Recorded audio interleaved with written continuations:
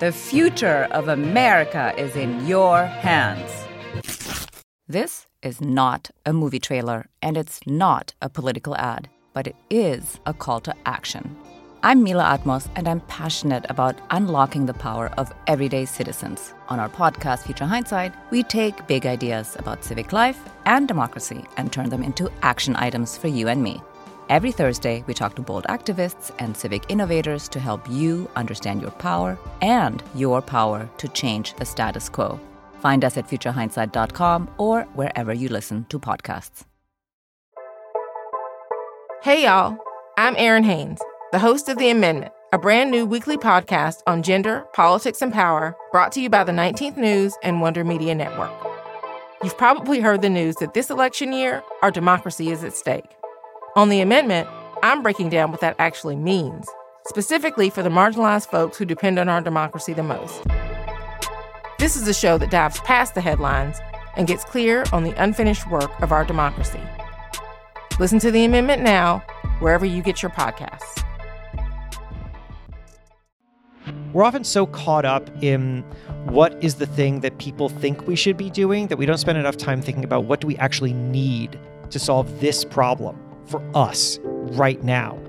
The more that you can understand the history of a problem, the more that you can appreciate the complexities of it today, and therefore the more you can actually start to move yourselves towards real solutions. If there's nothing to worry about, then there's nothing for people to do. And people like something to do. They like to feel like there's something that they can do, even if, frankly, they're not going to do it, or the thing that they're told to do is just simply impractical. What could go right? I'm Zachary Karabell, the founder of the Progress Network, and I am joined, as always, by Emma Varvaloucas, the executive director of the Progress Network. And we are on season 3 of What Could Go Right, having yet another series of conversations with people whose take on the world is not animated by outrage and despair and anxiety, and is not fundamentally about Armageddon and how far we are between now and it. And some of that's looking at the news of the day from a different angle, but some of that's also talking to people who may be very robust in their own networks, social networks and otherwise, but are not in the daily drum and cacophony of chaotic news as prominent as they otherwise would be. And today we're going to be talking to someone who's been a member of the network and has his own robust, interesting life and a whole series of podcasts and magazines, who has a kind of ebullient, let's look at the world, let's do really good things. And I find that incredibly heartening. I find that incredibly important. So as we're doing this season, we're going to talk a bit with our guest, and Emma and I will then discuss a bit of the news of the week that has gotten less focus and less attention. So today we're going to talk to Jason Feifer, who is a member of the Progress Network. He's also the editor-in-chief of Entrepreneur magazine and the host of the podcast Problem Solvers, which is about entrepreneurs solving unexpected problems in their business. It's a really fun podcast. Outside of his entrepreneur stuff, he's the author of the new book Build for Tomorrow, which is an action plan for embracing change and adapting fast. I think we're going to talk to him a little bit about that today. He's also the host of the podcast Build for Tomorrow. Yes, same name as the book, which is about smart solutions to our most misunderstood problems. Jason, I was saying in our intro, your ears burning intro, that your site and your podcast and a lot of what you talk about has a kind of enthusiasm, an infectious enthusiasm about how you sort of approach the world tonally, the sensibility. A lot of what we have talked about in these podcasts with people and in the work we're trying to do at the Progress Network is engendering a sensibility. Like if you don't start from a certain place, it's hard to get to a certain place. You know, you start from a place of fear and intense fraughtness. It's very hard to find your way to balance. It may equally be true that if you start with too much of a good mood, it's hard to acknowledge when things are really going wrong, but that's fair. You know, that's another issue. Yeah. So in a really softball way, I guess you edit this magazine, you do a podcast, you try to help people, I guess, express their messages and their views. But tell us a little bit about how did Jason become Jason? I appreciate that. How did Jason become Jason? I mean, Jason was not always like this. Also, Jason doesn't do well speaking in the third person, so I'll shift. I wasn't always like this. I was a pretty change-resistant kid and also a pretty closed-off kid. I mean, I had friends, but I was very uncomfortable sharing anything vulnerable, you know? And one of the big things that changed for me, which was very small, but in college, I was reading this essay by Dave Eggers. It wasn't actually an essay. It was more of a rant. A student reporter, do you know who Dave Eggers is? He wrote A Heartbreaking Work of Staggering Genius and then founded McSweeney's literary journal and all these things. He's a great writer. And although I did not like The Circle, sorry, Dave. But I was reading this thing. A student reporter had, like the Harvard Crimson or something, had accused him of selling out in an interview. And he responded with this unbelievably wonderful, very long, kind of ranty email that got published and made its way around. And there's a section in it where he talks about that he is a person who likes to say yes, and that he doesn't do well with people who say no, and that when you are on your deathbed, which could happen at any time, you will not be happy about all the things that you said no about. You will be regretful of all the things that you did not say yes to. And he wants to say yes to, and he's so eloquent and beautiful about it. I wish I could just recite it by him, but I'll tell you that had a real impact on me because it made me realize that I was saying no to like way too many things, and that I was, as a result, making my life kind of smaller. And it took a long time to shift my mindset and kind of become a yes person. But once I did, a yes person in the best way possible, because there are a lot of bad yes people. But I'll tell you that as I became a professional and started to meet people who were doing like tremendous things, I found that they all really had yes at the core of what they did too, that they were willing to engage with big ideas, with challenging things, with saying, you know, just because this isn't working doesn't mean that something else can't work. And I really gravitated towards those people. And then as I started to engage with like really big ideas, which my work does on a regular occasion, what I came to realize was that, you know, I think that oftentimes what we do is we simplify narratives so that they fit something that feels more comfortable to us, right? So how can we take this big complicated thing and find the smallest version of it possible that we can then all obsess over? And to me, that's basically saying no, right? Like that's basically saying, you know, the world is complicated, but I'm not really interested in that. What I'm interested in is this one tiny little thing. And I that makes me feel comfortable, and I get to be upset about it, but also that I'm not really now in charge of fixing anything because it's I've made it impossible to really address any big substantive issue. And so I just get to be sitting here comfortably in my little corner and complaining and maybe going on TV and doing it, or frankly, maybe getting a publicly elected office and doing it. But I just don't find that to be compelling. I find that complicated, big issues require complicated, big thinking, and that you can only engage with that if you are a yes person, if you're willing to engage with big ideas, with big solutions, with big challenges, with long time horizons, with holding multiple things in your head at the same time. I find these to be just far more interesting and compelling, that oftentimes if you take a look at difficult issues and you give it enough of a time horizon and you are open to enough of the different challenges of the world, that you will see that there are ultimately resolutions to them. And that's, I guess, how Jason got made. This is like the improv comedy motto to life, like yes and yes and that's and. Totally that really is true because I don't know. I mean, you know, I spend most of my days talking with entrepreneurs, and it is absolutely fascinating to see how they have it all on the line, right? They've built something, they've put their own finances into it. They have other people's livelihoods and families who depend on them. They have so much pressure. And yet when big changes come, they have it within themselves to say, you know what, I think that we need to take risks and be open to the possibility that there's a better way to do the thing that we're already doing. And the result of that is going to be that we're serving people in new ways that we maybe didn't even set out to do. That's bold and very hard and emotionally draining, but the rewards are tremendous. And you spend enough time with those people and you realize that a lot more is possible than what we might think, but it requires thinking beyond whatever we see in front of us. So tell me, when you are engaged by somebody professionally, Yeah. not just when you're into them, what are they asking you for help with? Like, an entrepreneur comes and says, I started this company and I need help doing X. What's the X that you're going to help them do? Oh, well, I mean, me personally, if people come to me, they're often asking me a couple things. So I'm in a very interesting position where I'm seen as a pattern matcher, and for good reason, because I get to talk to everybody and I spend time telling their stories and understanding what people have in common. And so if somebody asks me, have I heard of somebody trying this or that thing before? I often have an answer, right? Like there's often, oh yes, well that reminds me of that time where I was talking to the founder of this thing. And right, so I become this kind of Rolodex of experience, which I think is useful to people. And then also, because my background is in media, people want to know how to get press. I spent a lot of time talking about that. But you know what's really interesting about that, about the press thing, is that they often haven't thought through why they want it. Just the other day, a guy booked me for a consulting session, and he starts and he's like, we've built this company, and it's this like B2B AI something or other company, and they've scaled up, and they're doing like tens of millions of dollars of revenue, and he's like, nobody's ever written about us, and I just feel like we deserve some attention, and I want my staff to feel good about that attention.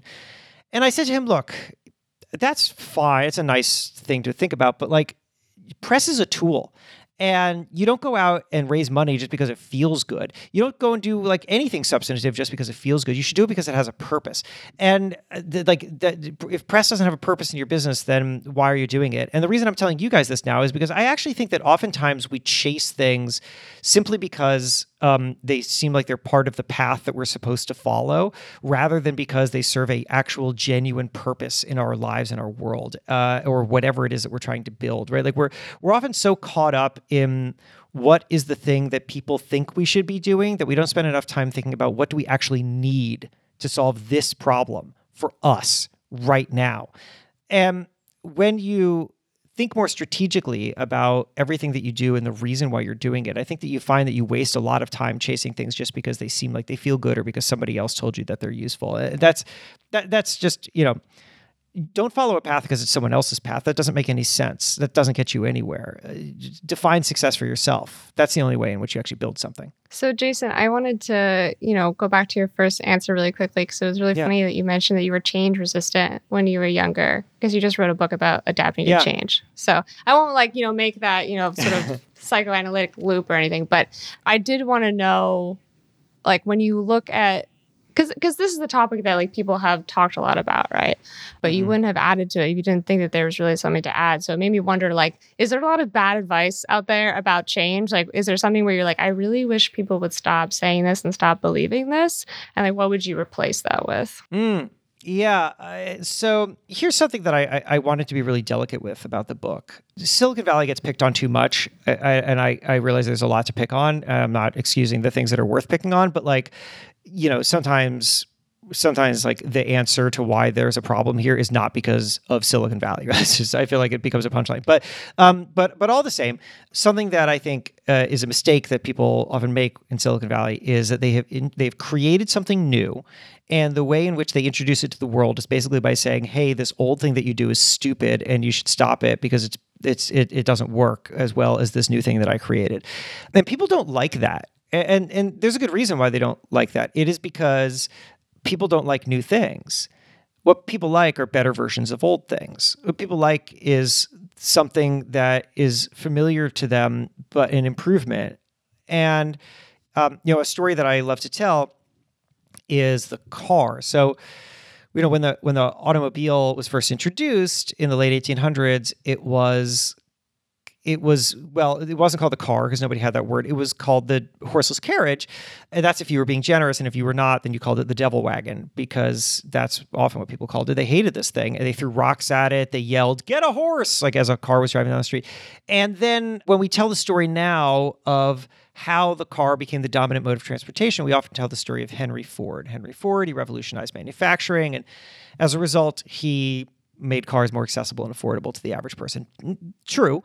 But something else happened before that Henry Ford was the beneficiary of. And that is often not a story that's told, but I heard it from a automobile historian. And it basically goes like this. So in the early days, the automobile industry was trying to figure out, like, why do people not like this thing? And they looked at their own marketing and they realized that they were talking about the car as a replacement to the horse, right? Just like Silicon Valley often talks about this new thing as a replacement to this old thing. But people don't, like I said, people don't like that. The horse was a member of their family. That horse had been in their families for generations.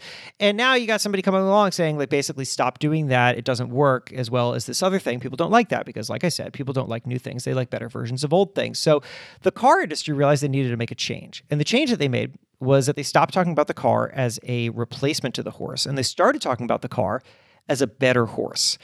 They started using or popularizing terms like horsepower. They started naming cars after horses, which we still do today. They started putting mechanical horse heads on the front of cars, which we obviously don't do today. And the result of that was that they built what I like to call a bridge of familiarity, where they stopped trying to just say, I have a great solution and let me thrust it upon the world. They instead started from the position of where people are. Where are people right now? What are they concerned about? What do they need? And then build from the consumer to themselves, or build from the audience to themselves. I call it the bridge of familiarity. And anyway, the thing that I guess, to go back to your question about what is the advice that I don't really like, I think that there is too much out there, which is basically amounts to like, hey, this new thing is better, so just by its dint of newness, you should like it. Because, people, that puts people on the defensive. People aren't comfortable with that. And that's not a smart way to approach introducing change or, frankly, trying to manage your own change in your own lives. So instead, what we need to do is understand where the panic comes from, relate to it, accept that it's a normal part of the experience of change, and then build from there. And it's very interesting because I came up with this framework that change happens in 4 phases: panic, adaptation, new normal, and wouldn't go back. This is the 4 phases of change as opposed to the 5 stages of grief philosophy. Yes. Well, look, there's a lot of blank phases of blank frameworks in the world, and I picked mine. But, when I talk to people about it, they often pause and say, oh, you know what? I totally panic. Maybe I'm in a panic stage right now. And that's okay. Let's recognize that people panic, and that if we can address people in that moment and help them get out of it, that we're all going to be better for it. Back to our sensibility thing, like that whole mantra you just articulated really is helping people get into a framework, literally a state of mind, from which they can then solve whatever challenges they have, as opposed to if they're not in that, it gets really, really challenging. And, part of it is, one of the more vibrant aspects of certainly American, but let's call it Western capitalism over the past 20 years has been some of the innovations that have led to, this medium like Zoom or a podcast or things that are technologically enhanced conversations and connections. A lot of those tools have transformed the way we communicate and the way we interact. Again, we're focused right now on all the ways in which that can be incredibly negative and creates hot emotions and creates addictiveness and attention and all of that. But a lot of what you're talking about is, even if some of these downsides are true, there's a way to approach these changes that is not one of like despair and panic, right? Right. That's exactly right. And this is why I love the work that you guys do. So I think we ask the wrong question of new things in our lives or in society, because the question that we ask is this perfect? Is this perfect? And I'll tell you the answer to the question. The answer is no. Like, nothing is perfect. So that's not how we have to think of things, because if the filter in which we're going to look at something is this perfect, then the answer is going to be no, and then we're going to want to discard this new thing. So instead, what we should ask is a different question. And that question is this new problem better than our old problem? Because once you ask that, you make room for problems. And you also say that let's measure progress not by perfection, not by a standard that cannot be reached, but rather by whether or not we are improving the problems that we're grappling with. And I think that people often mistake new things for whole downside because let's use your example of Zoom because it's a really good one. So, if you go far enough back to the introduction of the telephone, what you'll find is a lot of people who were concerned that the telephone would replace human-to-human contact. That why would anybody ever go over to somebody's home when now you could call them on the phone? And of course, what really happened was that we found uses for calling people on the phone and we retained uses for coming over and talking to someone. Or like, I don't have to run over to your home now to ask you a simple question. I can call you. But for a longer, more engaged period of time, I would much rather be at your home. What we have is a world of both. But we don't really believe that a world of both is going to be possible. We tend to think of a world of replacement, that new is going to wholesale replace old. So telephone will replace all forms of, like interaction. Zoom will replace all forms of, also human interaction. Why, again, would we ever meet because we have Zoom now? And instead, what we have found with Zoom is that it is a really nice supplement to everything that we already had, that we interact in ways that were unexpected. I've found a lot of entrepreneurs have told me that Zoom meetings can often feel more intimate than standard business meetings because you're at home, you get to see people's homes, the kids run into the room, and you just feel like you're a part of people's lives in a way that you wouldn't have before. It's not a replacement for everything. It's integrated into the way in which we have another tool at our disposal. And that is almost always the case with new innovation. And I think that we miss that point. And as a result, we see something new. We say, here's what we're going to lose. Then we extrapolate that loss and say, well, now we've lost everything. I'm going to lose this, and I'm going to lose that, and I'm going to lose that. We don't make the space for the possibility of gain and for new innovation to settle in and create new value. So this is why I like long tail thinking, because when you look at something with a long time horizon, you allow for the possibility of new uses, of new discovery of uses, of new experiences that could not have been anticipated at the beginning of the introduction of something. And that's where you ultimately often see the greatest value. We don't know what new innovations are for until sometime later. And so let's give ourselves the space to discover that.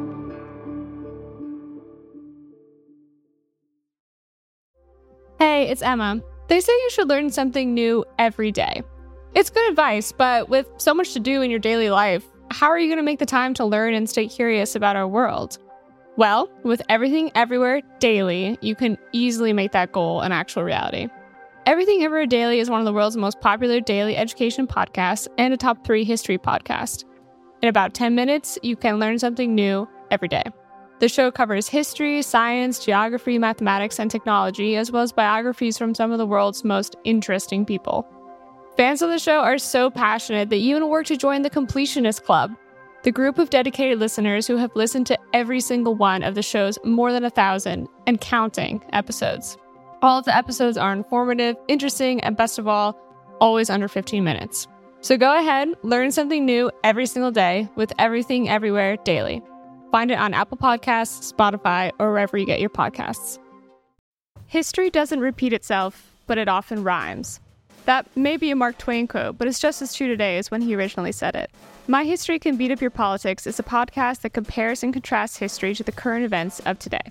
Host Bruce Carlson has recently done deep dives on fascinating topics like the fall of the Soviet Union, which sets the stage for today's geopolitics, the man who was in prison and still won 1 million votes for the presidency, and the mystery behind George Washington's involvement, or lack thereof, in the Bill of Rights. My History Can Beat Up Your Politics offers deep context to all these historic stories, especially those that you may think you know well, and is particularly adept at relating them to current events. So don't miss out. Listen to My History Can Beat Up Your Politics on all platforms. Innovation starts with a dream. Then technology catches up. Innovators introduce change. Then society catches up. The transition from the horse and carriage to the automobile was no different. I met up with the Henry Ford's Matt Anderson to talk about the change that brought about the motorized marriage of horse and carriage. Was there a time where the horse and buggy and the automobile shared the road. There was a lot of time. In fact, it's surprising how long that overlap was. There were some arguments against the automobile when it first introduced. The first ones weren't all that reliable. You had to do a lot of work on them. You had to clean the valves. You had to lubricate them all the time. The odds were pretty good that it might break down on you if you're going for a drive. Some of your most fun work, in my opinion, is when you go into history and you talk about fears that seem so quaint now, like when the teddy bear was introduced or the long form novel, and people were like freaking out in the newspapers. And it definitely lends some perspective to some of the things that we're freaking out about today. Yeah. Well, I mean, the reason I like history is because the story's been told, right? So, my podcast, for those who don't know, Build for Tomorrow, often takes these deep dives into history as a means of trying to understand the things that we're talking about today. And, I don't do it to discount changes that are happening today, right? It's not like, oh, because we worried about this 100 years ago, that the worry today is meaningless, but rather to say, because we worried about this 100 years ago, let's see what ultimately drove a resolution, because that might open a way forward now. And also just to recognize that, new changes. One of the most powerful things anybody said to me, which I've like just really thought a lot about, was I called this guy David Scheimer, I believe his name was, who wrote a book about the 100 years of Russian efforts to interfere with American elections. And he said that he got going on this book because he was hearing, after the 2016 elections, he was hearing politicians and people in media talk about what happened as unprecedented. And he said, look, that's actually a really problematic way of viewing the world, because if you see something as unprecedented, then number one, you're going to limit your scope of where the problem is to something that's very new, because obviously something new must have caused something that is unprecedented. But also it opens the possibility for all sorts of kind of lies and stories, right? So, I mean, think about it. If I woke up tomorrow and I looked in the mirror and my face was green, that's never happened before. So that's unprecedented. And therefore I would think, well, crap, what happened yesterday, right? Like, what was the thing that happened yesterday that turned my face green? What was it? What did I eat? What did I touch? But, when we're talking about Russian interference in American elections, that wasn't unprecedented. In fact, what happened in 2016 by David Scheimer's reporting is a version of what they've been doing for a century, right? Basically utilizing the newest technologies of the day to exacerbate existing divisions in American culture. Did it with television, did it with newspapers, did it with radio, and then did it with social media. So if you think that the problem is unprecedented, then you're going to say, oh, the problem is social media. So then we've got to shut down social media, or we've got to make massive changes to social media. And that's not to say the social media didn't play a role, but if you throw Mark Zuckerberg in jail, you don't solve the problem. So we need to have a better understanding of a more complex problem, which means that we have to understand that this has been around for a long time. The more that you can understand the history of a problem, the more that you can appreciate the complexities of it today, and therefore the more you can actually start to move yourselves towards real solutions. History, complexity, subtlety, understanding, perspective. Oh my God, those are like fighting words. I don't know what are you talking about? As opposed to just reaction and of the moment, and there is no past, and who the hell knows what the future is going to be. This is, again, I think there is more, and you certainly find this in your own work, there's more resonance with urging people in this direction than you would believe if you just listened to kind of the news of the day or an argument on the street. People do live in these realities, right? They do want to know, they do want to understand. It's just, it gets drowned out and lost and hard to see. There's still, markets may be cascading and IPOs may be drying up and venture capital may have been in a bubble, but there's still a lot of venture capitalists and there's still a lot of entrepreneurs who are actually just trying to do interesting, compelling, sometimes innovative, sometimes silly things with real enthusiasm about what the future is going to be. And we do risk, I think, losing sight of that in our rush to, oh my God, everything's falling apart. Without question. And I will tell you that I had an interesting revelation a little while ago. I was wondering, like, why does a product like The Social Dilemma, that horror show of a Netflix documentary, like, why does that capture people's attention in the way that compelling and deeply reported messages that basically say the world is more complex and it's not as bad as it seems. Like, why does that not resonate as much? And, I came to this realization, and this is like something I've been working on for my own work, and I'd be curious what you guys think of it for your work, which is, I think the problem often with pushing back against fears is that it comes off as saying, oh, there's nothing to worry about.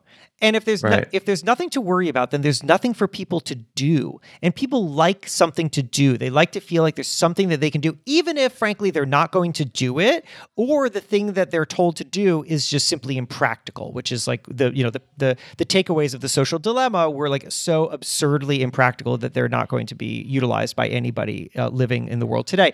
But it gave people a sense of agency. And I think part of the problem with pushing back against fears is that you actually take people's agency away. You say, the world's complicated. There's nothing you can do about it. So I've been really trying to figure out, how do I zero in on solutions that counter our understanding of a problem, right? So it's like, no, you don't understand the problem well over here. It's actually a different problem. And here's something that we can do about it. I think that when people are given that sense of control, that they react more positively, and they also want to amplify it more. So I've been trying to figure that out, because I think people, they're desperate to do something, or at least to feel like they could do something. Yeah, I definitely see that a lot when we send out, for instance, our weekly newsletter, and we kind of, the takeaway at the end of the day is always like the world is more complicated than a simple, clickbait headline is going to give us. And people very frequently write in and say, like, what can I do?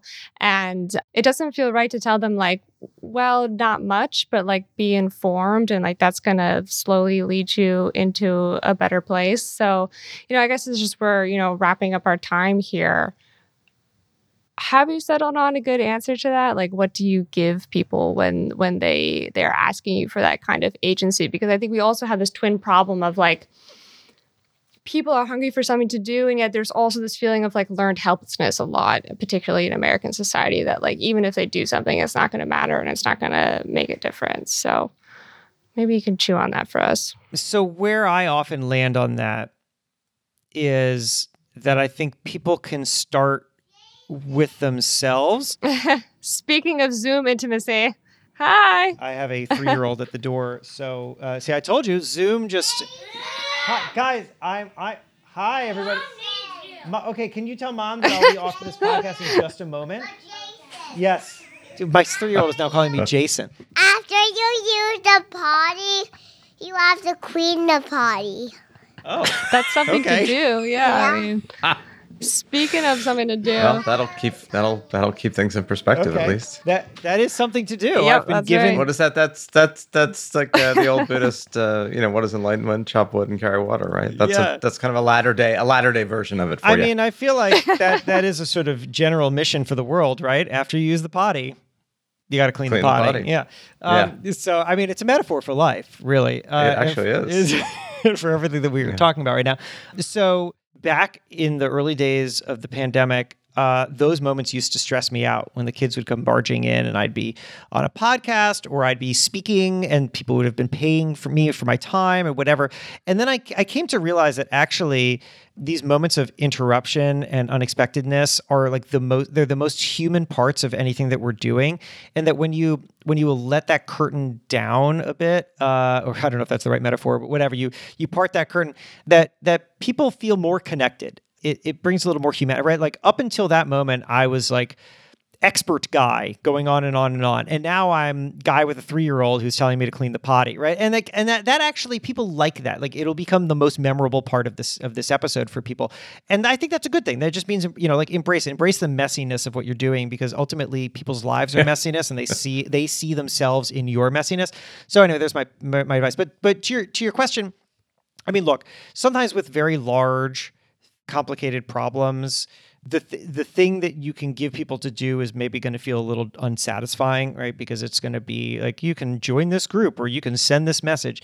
So oftentimes what I do is actually try to get people to understand themselves, right? Because like I did an episode on misinformation, but the way that I approached it was to examine all of these funny, fun facts that we all think we know, right? Like a goldfish has a 10-second memory, and like these things aren't true at all. Like we're kind of full of all these fun facts that are actually completely wrong, and then to understand why they're all wrong or why they stick in our heads so much, right? Which is to understand this thing called the availability heuristic, which is that if something is easy to remember and easy to recall, then it feels true to you, which is how misinformation can very easily lodge in people's brains and feel like fact. So, you give people some insight into their own brains, and then you give them a kind of missions, which is basically like the next time that you hear something that feels true, consider more deeply whether it is true, because that is actually the first barrier of defense for misinformation.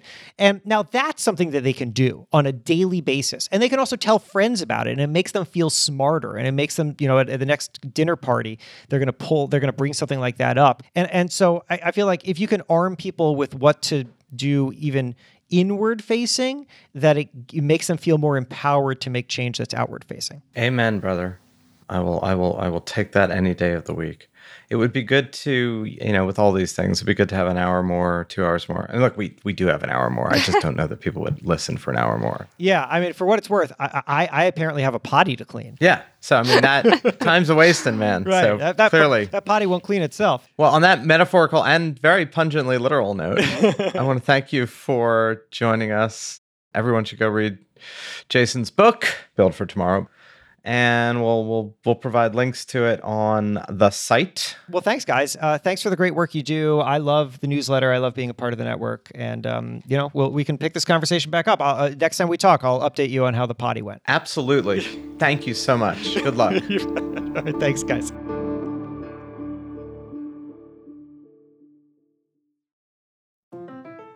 Hey everybody, I'm Scott Schaefer. And I'm Marisa Lagos. We're the hosts of Political Breakdown, a show that pulls back the curtain on the people and forces driving politics in the Golden State from KQED in San Francisco. And now, ahead of the 2024 election, we are bringing you even more. More conversations with the top movers and shakers at the state capitol and in national politics. But the dyslexia was the greatest gift that ever happened to me. Nothing was rote, nothing was linear. I had to work around things, work differently, see the world differently. And I say that to young people and say, know how important your participation is. And I think it's a time for this generation to put forward new voices. More reporting with analysis. It's been a very good session for organized labor. But Hot labor summer. Hot labor summer. It's turning out to be a nice fall as well. More politics with personality. I've sweat Election Day my entire life. Right? we hear that. Political Breakdown daily. Every weekday, we'll break down what's happening and why it matters. With news that informs, surprises, and maybe even inspires you. Political Breakdown goes daily starting January 8th.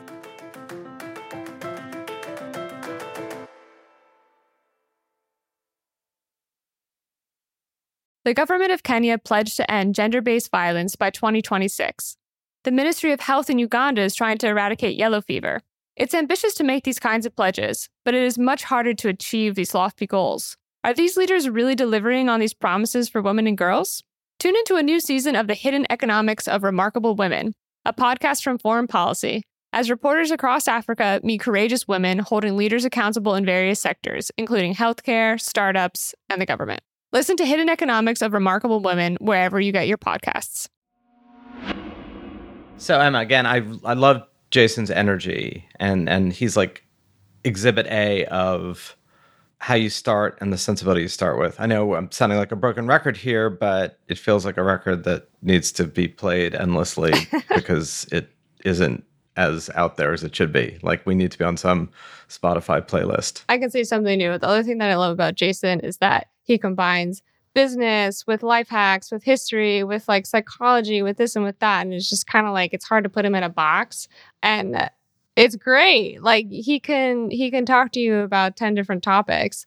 And I think that's also rare these days. Like people have their lane, they stay in their lane and they're an expert on that thing. And Jason is like, no, I'm going to I don't know how he does it, to be honest. I mean, his day must be packed. Yeah. And that's also an interesting point of maybe the degree to which we're all so siloed professionally and in terms of micro expertise.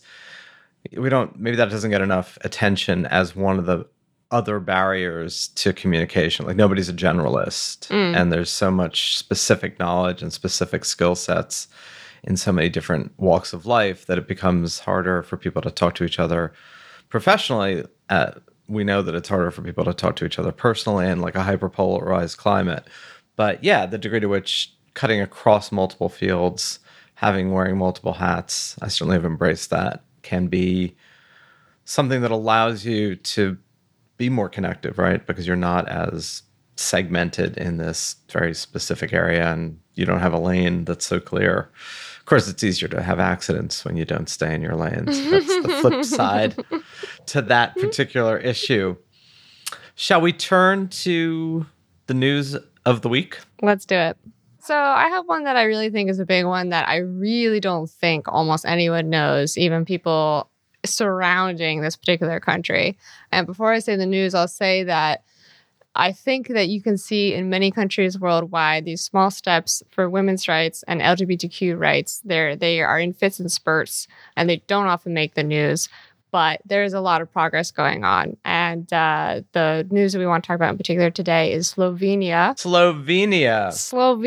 When's the last time that we talked about Slovenia? That would be never. Yeah. So Slovenia, post-communist/socialist bloc, the first country from that bloc to legalize same-sex marriage. And with the same piece of legislation, they've also legalized same-sex couples to adopt children. They just did that last week, which is pretty cool. And if I am not incorrect, notice the double negative there, you did a TikTok for the Progress Network that went Slovenian viral. Based on the good news coming out of Slovenia. Yes, it went post-communist bloc viral. And it was one of those things where it was very heartening. It was very exciting to see other people being excited for Slovenia. And then the comments were also full of people from Czech Republic, Poland, Estonia, Lithuania saying like, can we be next? Can we be next? So, the other countries in the area, Estonia has agreed to recognize same-sex unions created in other countries from 2016. Croatia, Czech Republic, Hungary, Montenegro, they all have same-sex civil partnerships. But other than that, like I said, fits and starts. That's a funny one about Estonia, right? We're not going to actually make it legal, but we'll make it legal for other people to do it somewhere else, and then we won't fight it as long as you did it after 2016. Yeah, and there's also a really funny little loophole going on right now with China, and I think it's Utah, because Utah has the law that recognizes same-sex marriages. They will recognize them also if they're done out of country. So what Chinese gay couples are doing are zooming into Utah, getting married in Utah, because Utah will recognize the union. And of course, it's not sort of valid in China, but it's just to do it. So who says globalism is dead? Yeah, exactly. The power of Zoom is still with us post-pandemic. All right, so all hail Slovenia. All hail Slovenia. And maybe Utah Zoom marriages, but that may have other purposes. What else should we be taking a look at other than your sudden and astonishing TikTok fame? Pretending to be the Slovenian High Court, nonetheless. Yes. So I also want to talk about NASA today. We had mentioned in last season, I think it was an interview we did with Greg Easterbrook, that NASA is up to this very daring and potentially life-saving thing where there is a possibility, we don't know how large or how small, but there is a possibility that an asteroid might one day come back to Earth and kill us all, or maybe just demolish a city, dinosaur style. And NASA has actually gone through the steps of figuring out how to knock a spacecraft into an asteroid to knock that asteroid out of its orbit / out of its course towards Earth, if that ever were to happen. And they actually just hit an asteroid with a spacecraft for the first time recently.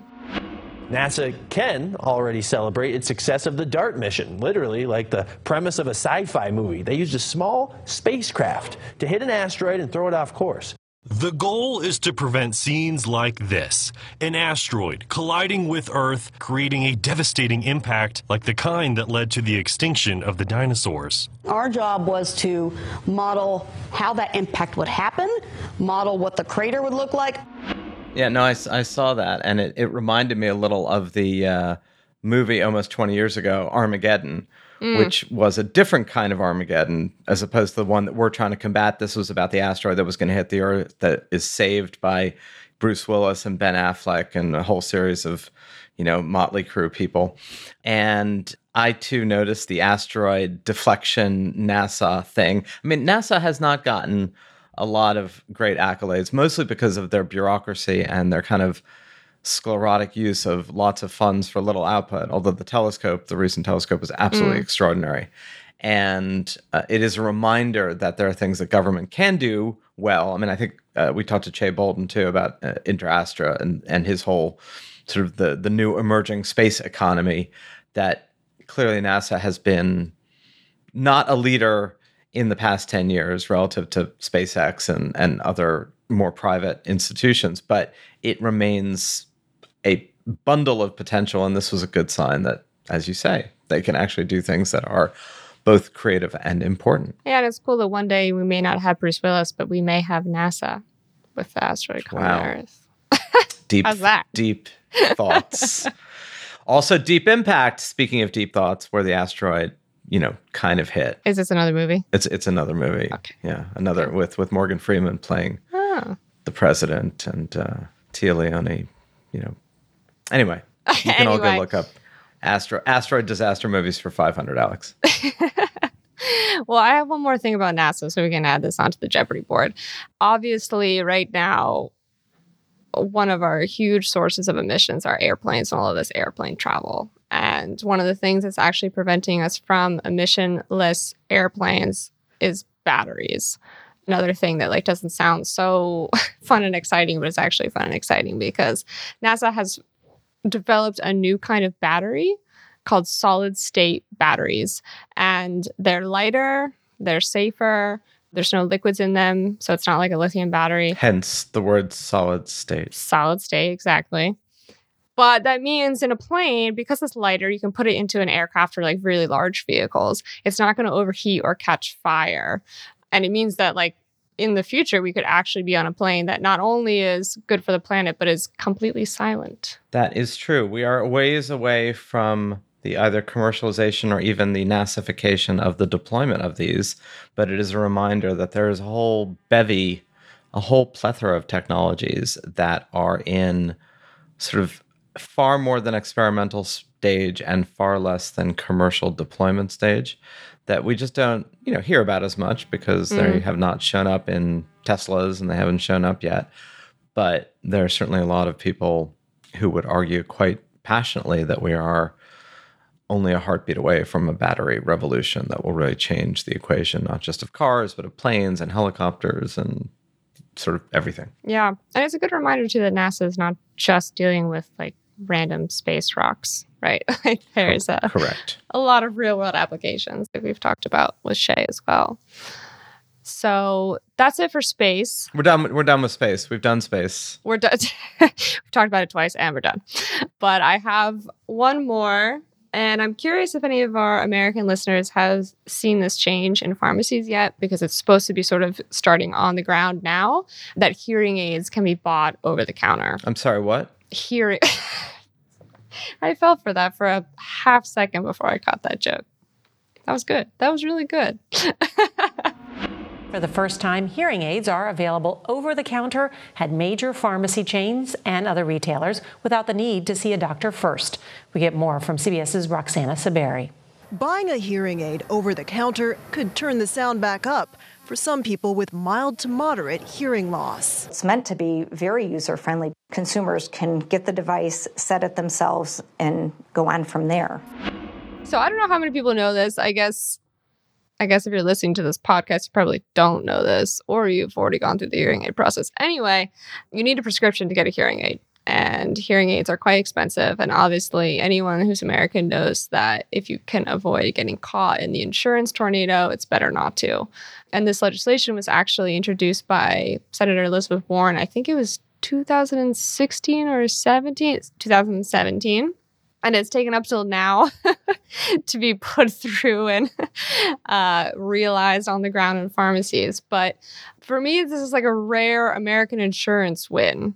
That something has gotten, taken out of the claws of American insurance companies. Yeah, I mean, there's a whole set of regulatory capture issues, right, that began with good intentions, protecting the consumer, You still can't buy contact lenses through Warby Parker without a prescription from a licensed either doctor or ophthalmologist or optometrist. That's a very specific experience, it sounds like. But it's, it's like the hearing aid one of you can't buy certain things that I'm sure there was a perfectly reasonable reason why you needed a gated experience or you needed to have someone sign off. I mean, eyewear maybe because you shouldn't be undercorrected when you're driving. But once these things are much more ubiquitously available, cheaper, and it's hard to imagine like what harm a hearing aid would do if you feel you can't hear.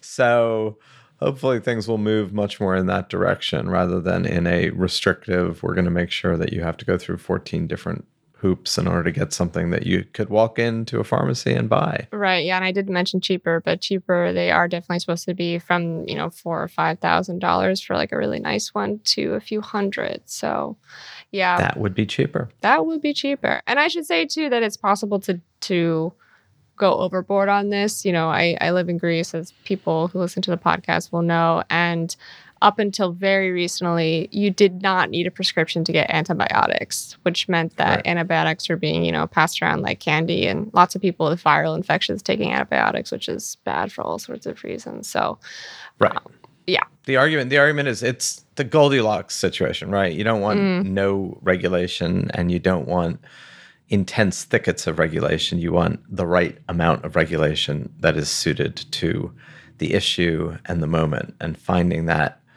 happy median is not easy and no one gets it right, but maybe there's a self-corrective mechanism going on to help us get it right-er. We can do it. That'll be our next season. What could go right-er? Sounds great. I mean, at least with hearing aids that you're not going to create some kind of like antibiotic resistant something or other that's going to take over humanity. So there's that. So that's our news of the week. And again, these are things that people I'm sure were aware of in little nuggets. I think one of my teenage sons mentioned the asteroid deflecting NASA thing because it was cool. But they are not the kinds of things that get headline attention. There's no such thing as good news. Yes, occasionally there's a medical breakthrough, a scientific breakthrough that gets accolades and notice when it's extraordinary and unusual. And the recent, the telescope and the pictures that the Space Telescope provided were, I think a lot of people saw those and were astonished and really transported. It was a really nice moment of almost like all of us taking a deep breath, looking up, either metaphorically or literally, and seeing the wonders of what we do not know out there. But those moments are rare, and they should be less rare. Absolutely. Amen. Hosanna. All of those things. Thank you again, Emma. Thanks, Zachary. What Could Go Right is produced by Andrew Steven. Our editor is Jordan Aaron. Executive produced by Jeff Umbro and the Puckalomerate. To find out more about What Could Go Right, the Progress Network, or to sign up for the What Could Go Right newsletter, visit theprogressnetwork.org.